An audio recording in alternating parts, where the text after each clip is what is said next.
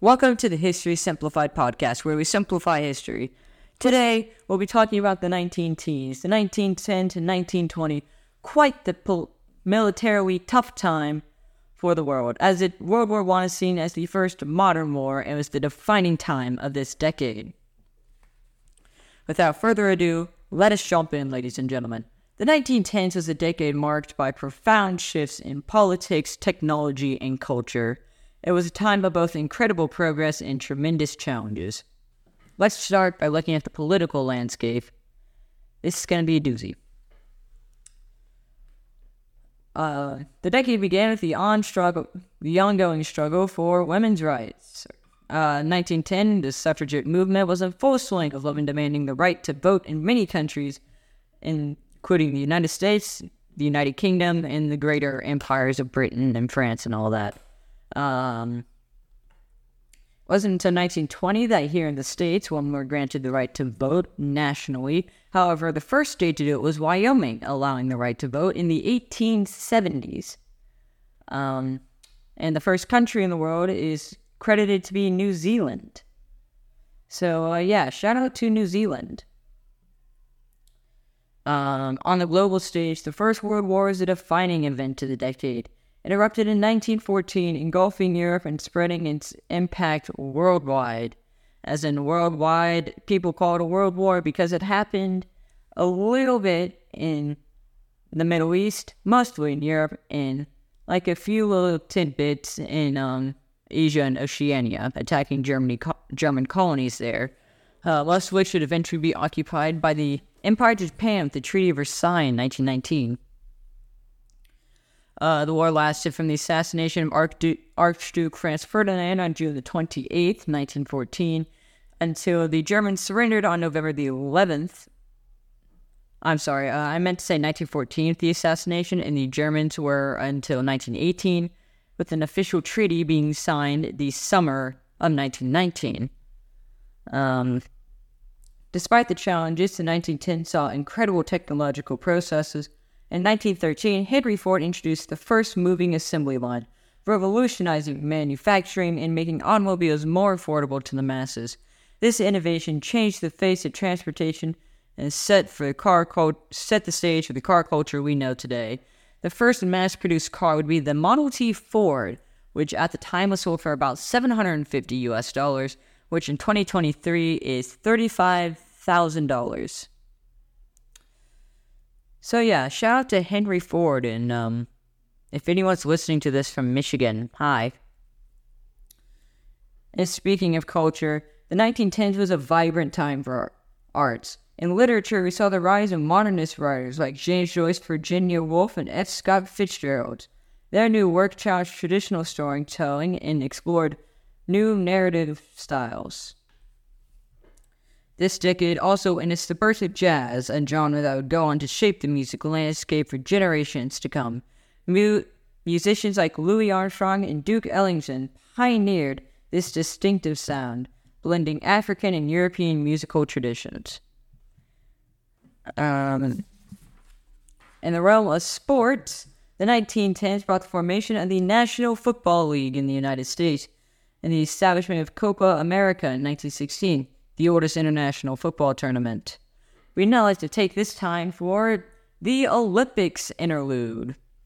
Due to World War I, there was only one Olympics in this decade, which was in 1912 in Stockholm, Sweden. The top nation here would, no surprise, the United States with 25 gold, 19 silver, and 19 bronze with a total of 63 medals. The host nation Sweden would be number 2 with 23 gold, 25 silver, and 17 bronze with a grand total of 65 medals.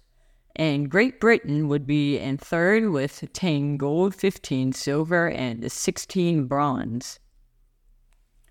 There would be an Olympic attempt at Games in the 6th Olympiad in Berlin in 1916. However, it would eventually be canceled. But the world wasn't only changing culturally and politically, but also scientifically. Albert Einstein's theory of general relativity, published in 1915, revolutionized our understanding of the universe and paved the way for advancements in modern physics. As the decade drew to a close, the monumental event occurred in 1919. The Treaty of Versailles was signed, officially ending World War I.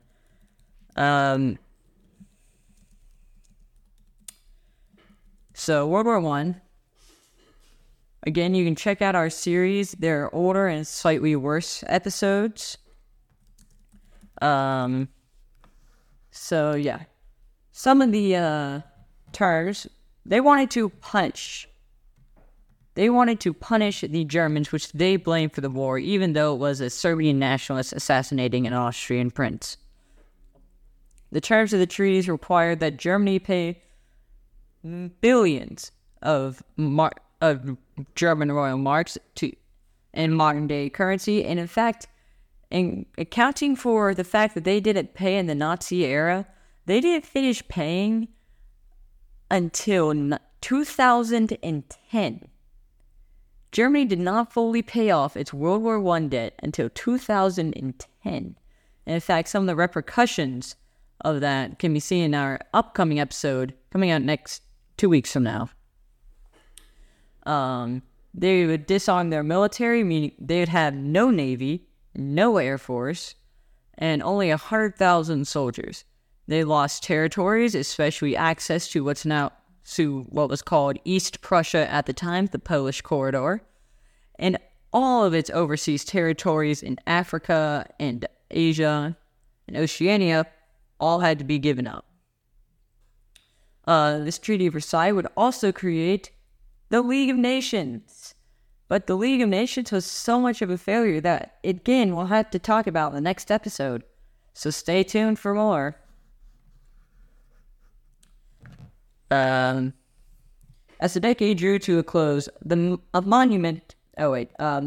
1910s concluded, a new challenge was on the horizon. In 1918, a devastating influenza pandemic known as the Spanish flu swept across the world.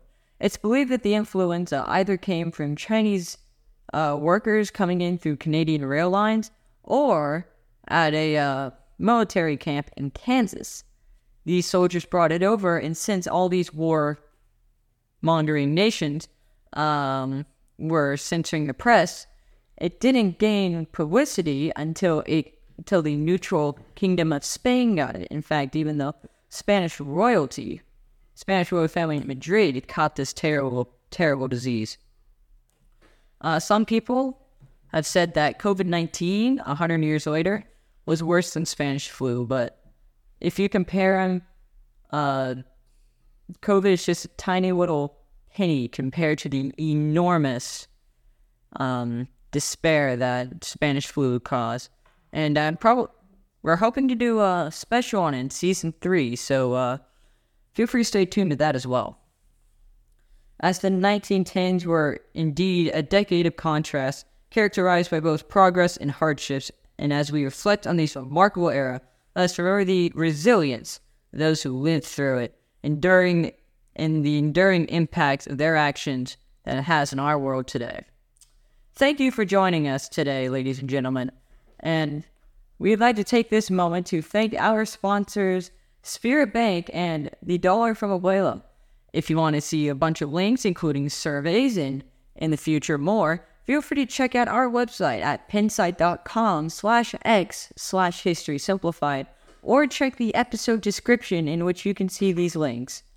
My name is Schaefer. This is the History Simplified podcast. Thank you for joining us today. Next up, 1920 to 1930, featuring yet another special guest. Goodbye.